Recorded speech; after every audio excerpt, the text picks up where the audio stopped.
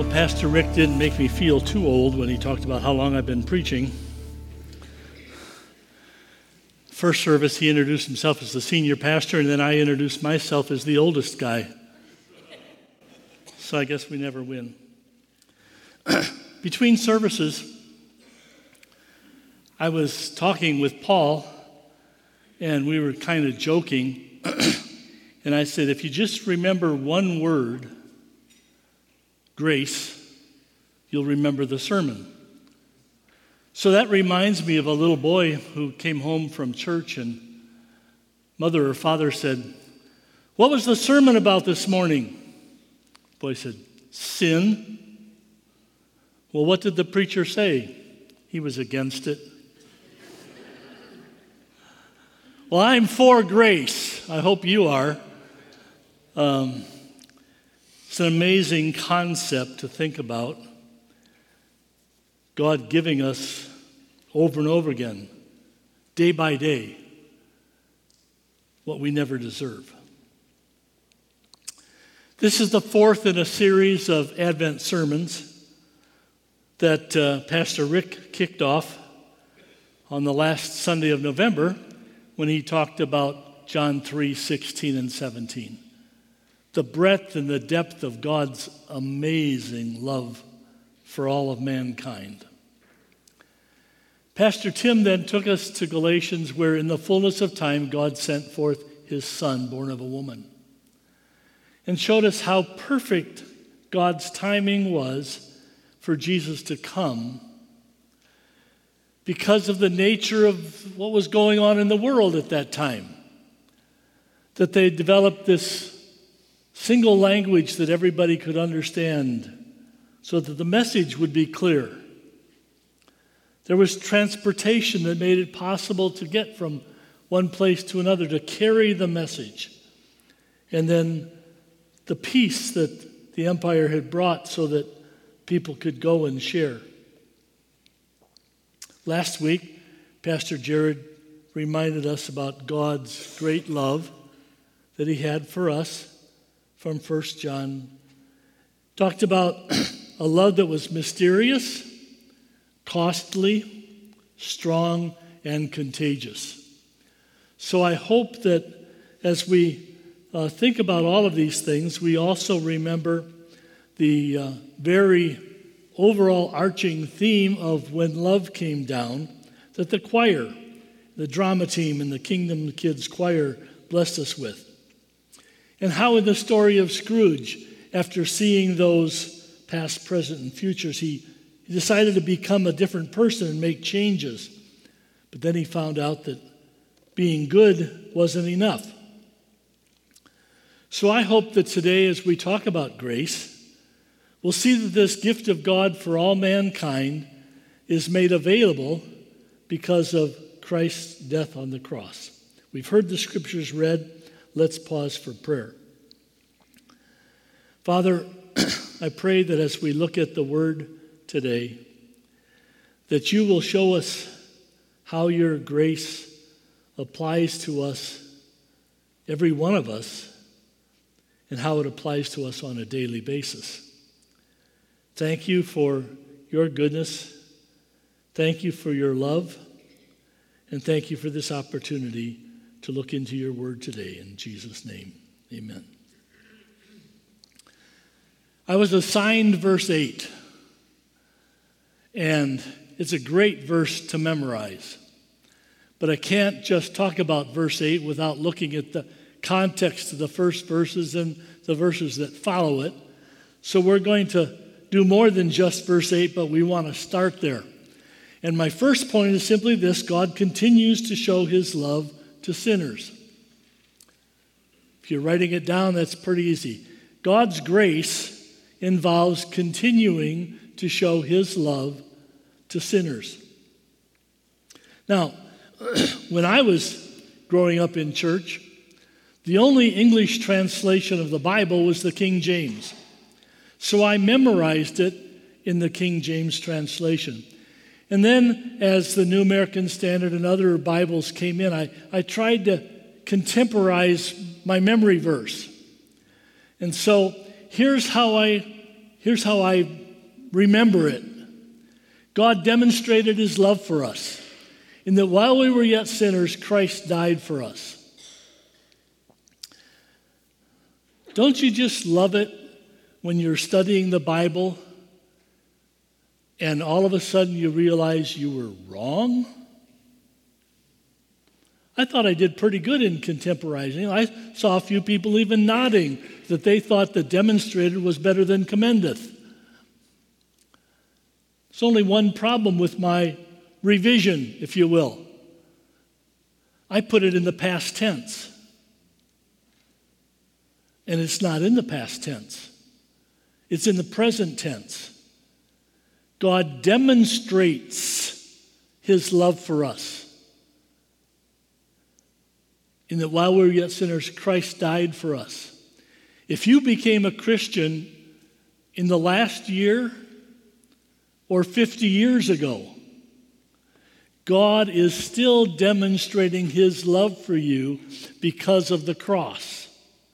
And we're going to talk about that in a little bit, but we want you to understand that God is continuing to demonstrate his love for us in that while we were yet sinners. Romans 3:23 says, all have sinned and fall short of the glory of God. Nobody is holy and perfect like God is. It's the only one. So, in my ministry life, as I've talked to people, most everybody acknowledges that they're a sinner.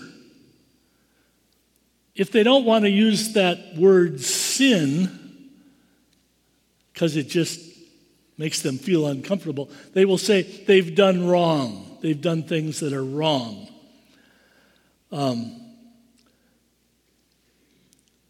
When I was in ministry, we had a missionary come, and they were trying to describe what it was like to bring the gospel into this tribal village. So the missionary was asking somebody, is it wrong to steal chickens? Chickens were a major part of their diet and of their livelihood. So this person that he was talking to said, it's wrong to steal chickens from somebody in the village. But it's not wrong to steal a chicken from another village. So, stealing is wrong. Stealing isn't wrong. Situation ethics? Does that sound like a good description of it? Well, let me try to contemporize that. Lying is wrong. Sometimes people say lying is right because of the situation that's requiring me to lie. What's the Bible say about lying? It's a 3-letter word. Sin. Lying is wrong. So if we're doing wrong, what do we do about it? Well, people who believe there's a God, and we have to wonder about that in our culture, don't we? The way the world is today, there are people who are denying the existence of God or saying it's impossible to know if there's a God, so whether I'm accountable or not to him, it really doesn't always factor into their decision, because if they know they've done wrong, they try to balance it out by trying to do something good. So they'll basically be looked at as a good person, not as a person who always does wrong. But if they don't feel comfortable enough with how much good they've heaped up, and what they end up doing, for the most part, is saying, well, I know I'm not real good yet, but I'm not as bad as that guy. They always find somebody who's a little worse of a wrongdoer or sinner than they are. The problem is that if all have sinned and fall short of the perfection of a holy God, what does that holy God say about us? He says the wages of sin is death. So if God has determined the penalty for sin to be death, then no one can do enough goodness to pay that wage. Verse 6 in our text says, while we were still weak, at the right time, Christ died for the ungodly. That description of sinners, one translation says powerless. Another translation says helpless. We needed somebody to do something about the state that we find ourselves in. And that's where verse 8 comes in with that wonderful first word in the verse. It's not a big word. So important, however. So here we are, weak, helpless, powerless to do anything about our sins, but God could do something. Something to help us with our fallen state, with our sins, with all that we've done. He helps us in our helplessness by loving us so much that he shows his love for us. While we're still sinners, he sends Jesus Christ into this world to die for us, to die instead of us. So the wages of sin is death, and Jesus Christ substituted his perfection and took on our sins and died in your place and mine. That's the wonderful gospel of God's amazing grace. He loves us so much that verse 6 says, at the right time, that perfect time that Pastor Tim talked about, Christ died for the ungodly. The wage of sin is death. Christ paid that penalty so that the rest of verse 23 of chapter 6 says, the gift of God is eternal life through Jesus Christ. So when Christ died in our place, he paid the penalty so that by faith we can claim God's promises to forgive us of our sins, cleanse us from all unrighteousness, bring us into his family, and by the power of the Holy Spirit, help us to live a life that pleases him.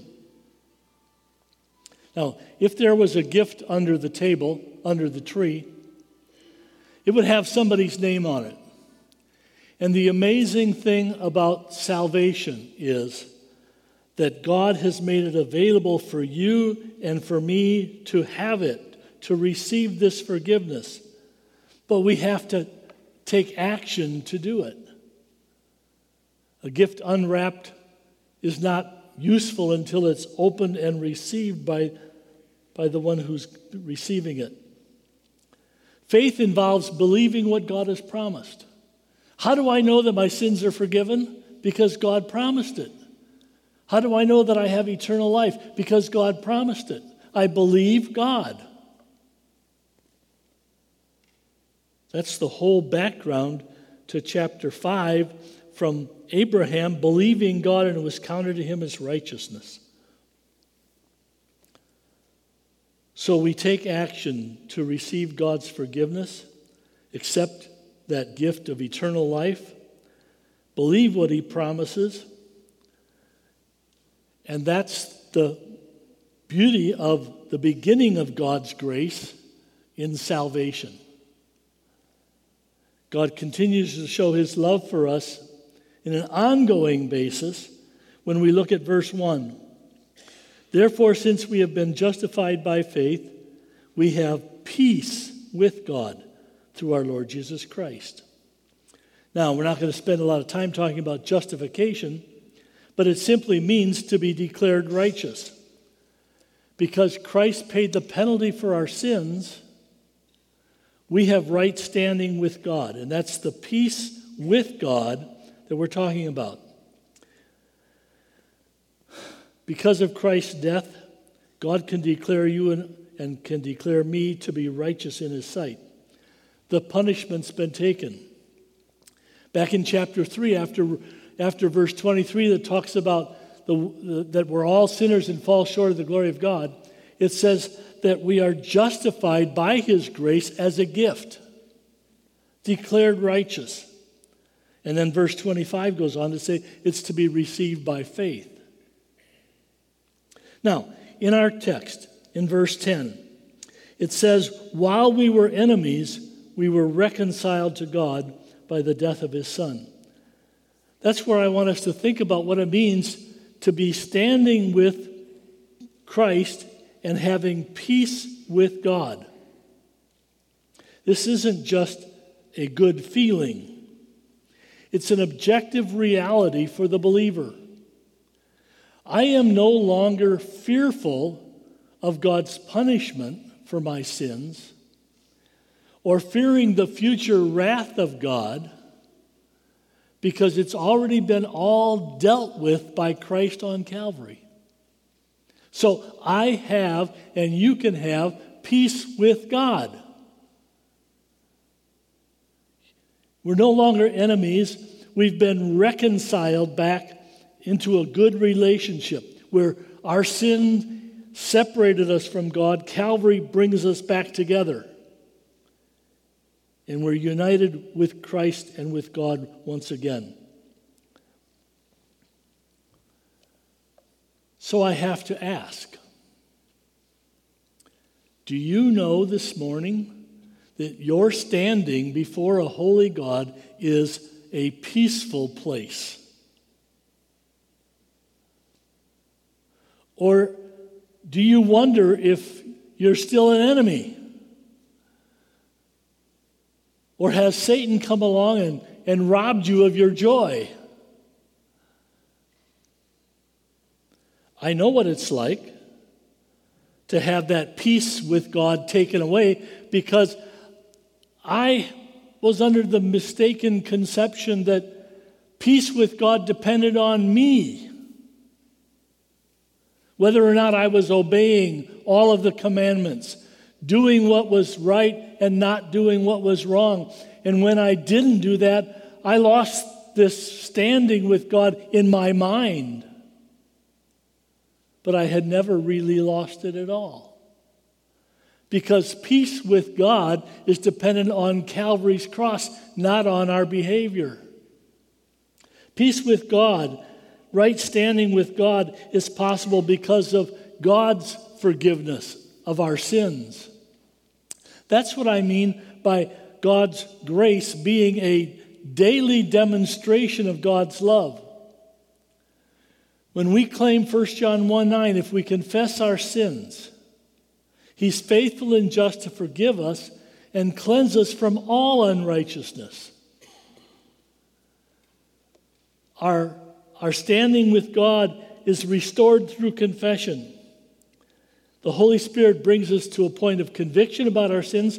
We confess it, and he cleanses us and forgives us and washes it away. Our adversary, on the other hand, accuses us of our sins, and sometimes he's really right. We have sinned, but the grace of God is available to be forgiven for that. Satan wants to drive us away from God. The Holy Spirit tries to draw us back into fellowship with him. So God continues to show his love by continually applying Christ's death to our account for our sins. That is grace. Unmerited favor with God. No Christian is perfect or sinless.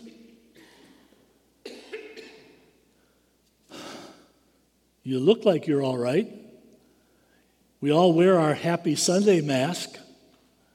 We don't walk up to people in the palm court and say, man, I was really a miserable sinner this week. How about you?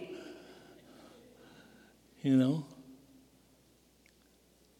But when we greet people, we know that we have sinned. But we also need to know that God has forgiven us because of Christ.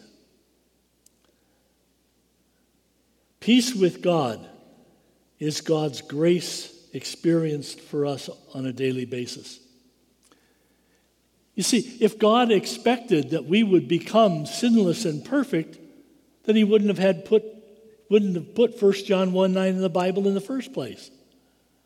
But he knew we needed to experience the confession and the forgiveness and the cleansing that God makes available to us. Look back at verse 1. Therefore, since we have been justified by all the good things that we do. Oh, see? I mistook that, didn't I? When I thought that peace with God was because of my behavior. Justification is by faith, and peace with God is how? Through Jesus Christ. That's where the standing comes from. The gospel of grace impacts us on a daily basis as we experience his peace and know that we don't face the wrath of God. So is it possible that you have been brought here this morning by the grace of God because you've been wrestling with how to be at peace with God?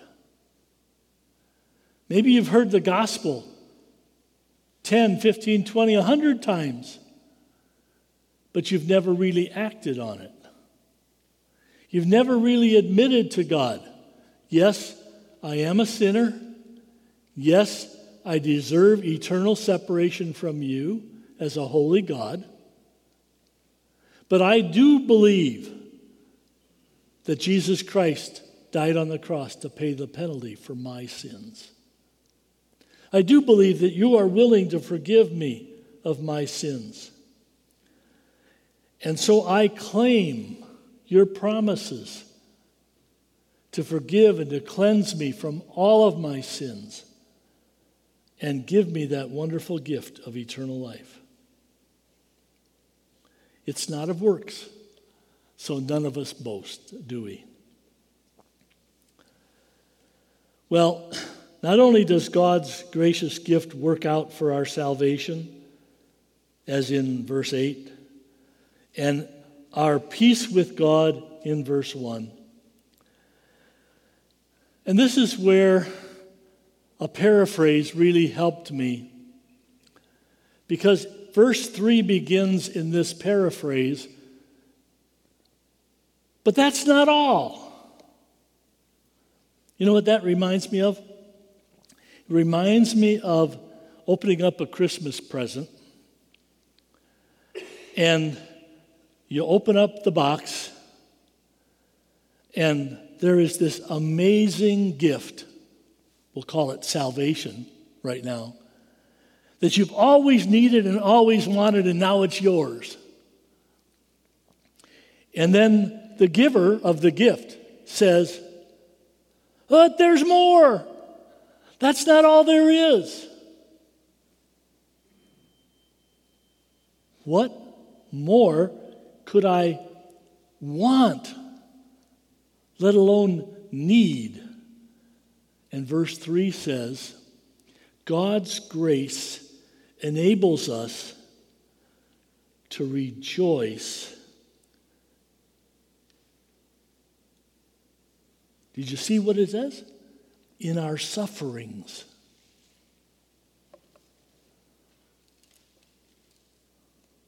Well, that's a leap. rejoice in our sufferings? Yes. It's probably one of the greatest gifts Sherry and I get when we facilitate grief share here at church. Not only for people in our church, but also for the people from the community. Because people need to understand how God can be gracious and kind and enable them to look at their loss, however serious and multiple it is, and find a time when they can actually have joy. It's quite a journey. It's not an easy trip. If you know the 23rd Psalm, you know that the Lord promises His presence through the valley of the shadow of death.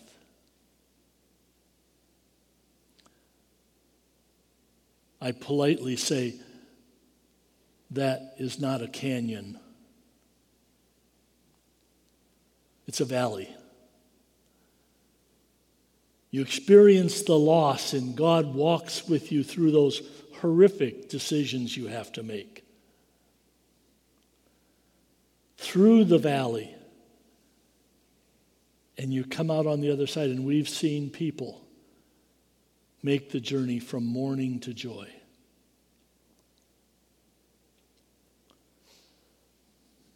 It's such a privilege to be able to encourage people with who God is and how gracious He is and how He longs that this suffering accomplishes what He hoped it would accomplish, as our verse says, that suffering produces endurance. And endurance, in verse 4, produces character, and character produces hope, and hope does not put us to shame because God's love has been poured into our hearts. I would that everybody who's experiencing loss would learn more of God's love and not be questioning it more. One of the greatest aspects where healing comes in grief is to experience how God loves us and cares for us. You see, rejoicing in suffering isn't just mean, okay, whatever.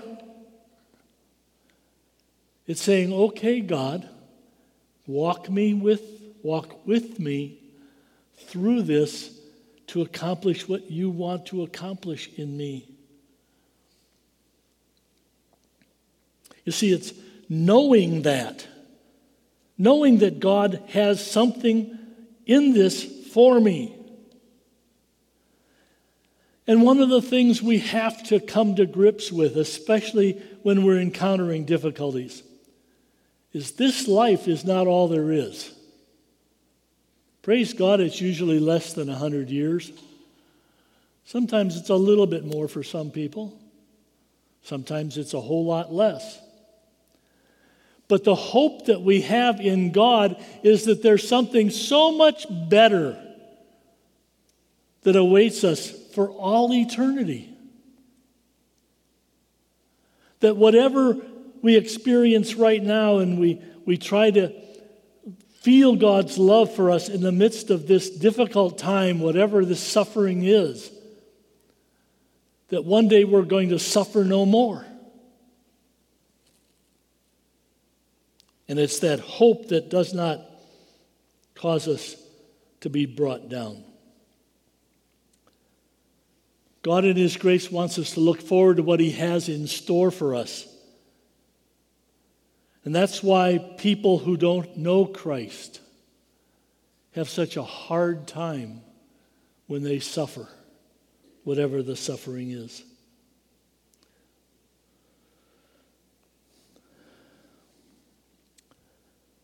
Look at verse 9 with me. Since, therefore, we have been justified by his blood. Much more shall we be saved by him from the wrath of God.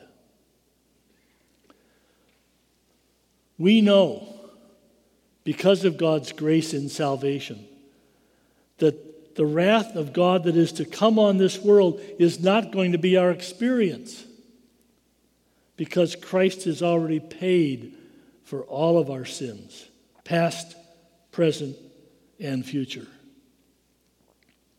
If you're approaching this Christmas time, and my easiest way to describe it is an empty chair at the table.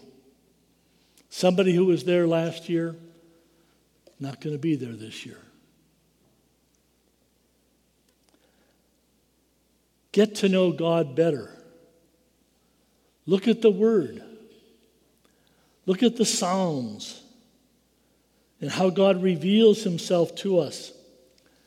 And rejoice in his undeserved love and his undeserved blessings in our lives. Don't let hard times make you bitter. Seek to trust God more fully, even when you don't understand.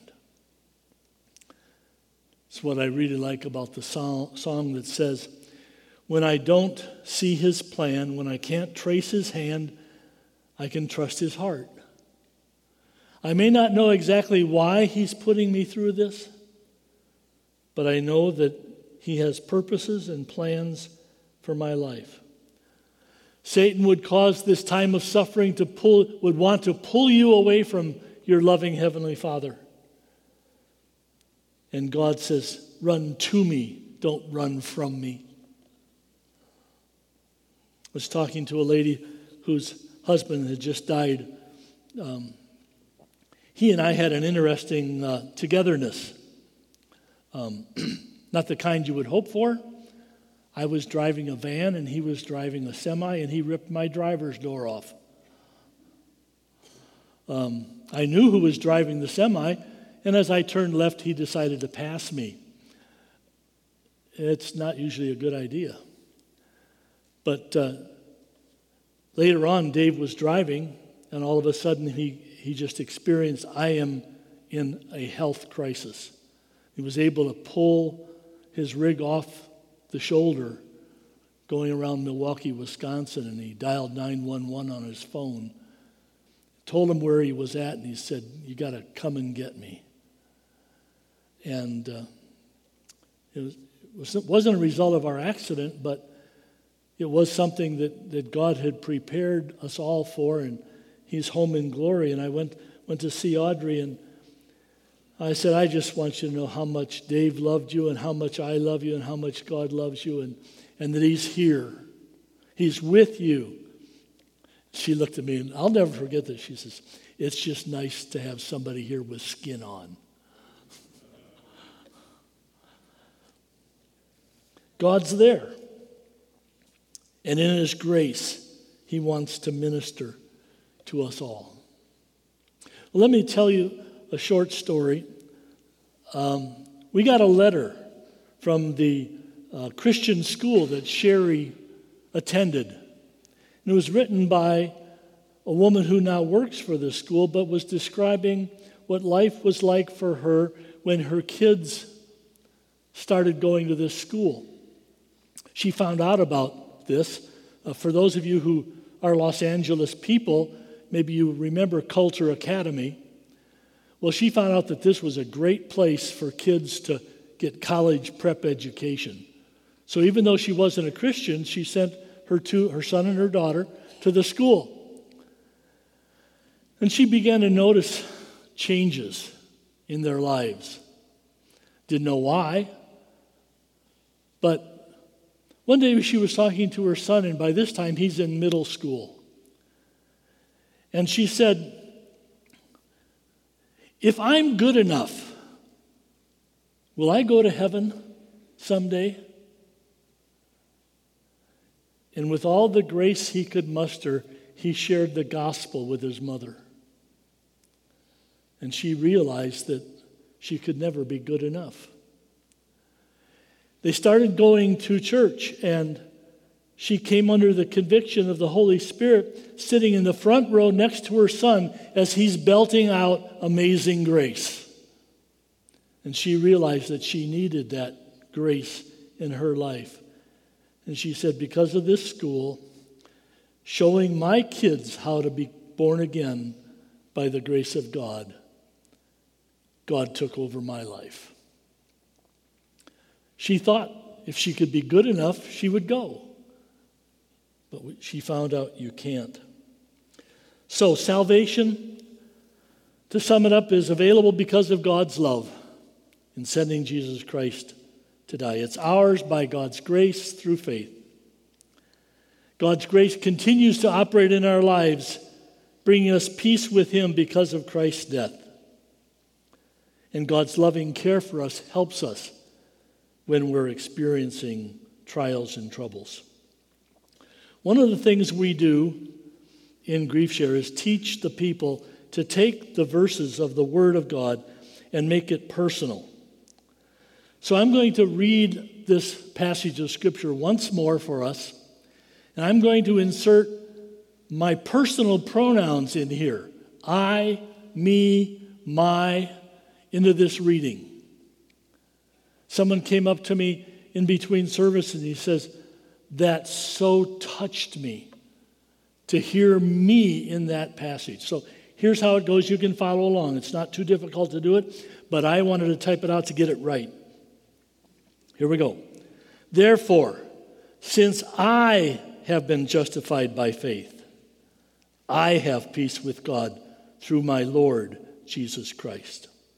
Through him I have also obtained access by faith into this grace in which I stand. And I rejoice in hope of the glory of God. Not only that, but I rejoice in my sufferings, knowing that suffering produces endurance, and endurance produces character, and character produces hope. And hope does not put me to shame, because God's love has been poured into my heart through the Holy Spirit who has been given to me. For while I was still weak, at the right time Christ died for the ungodly. That's me.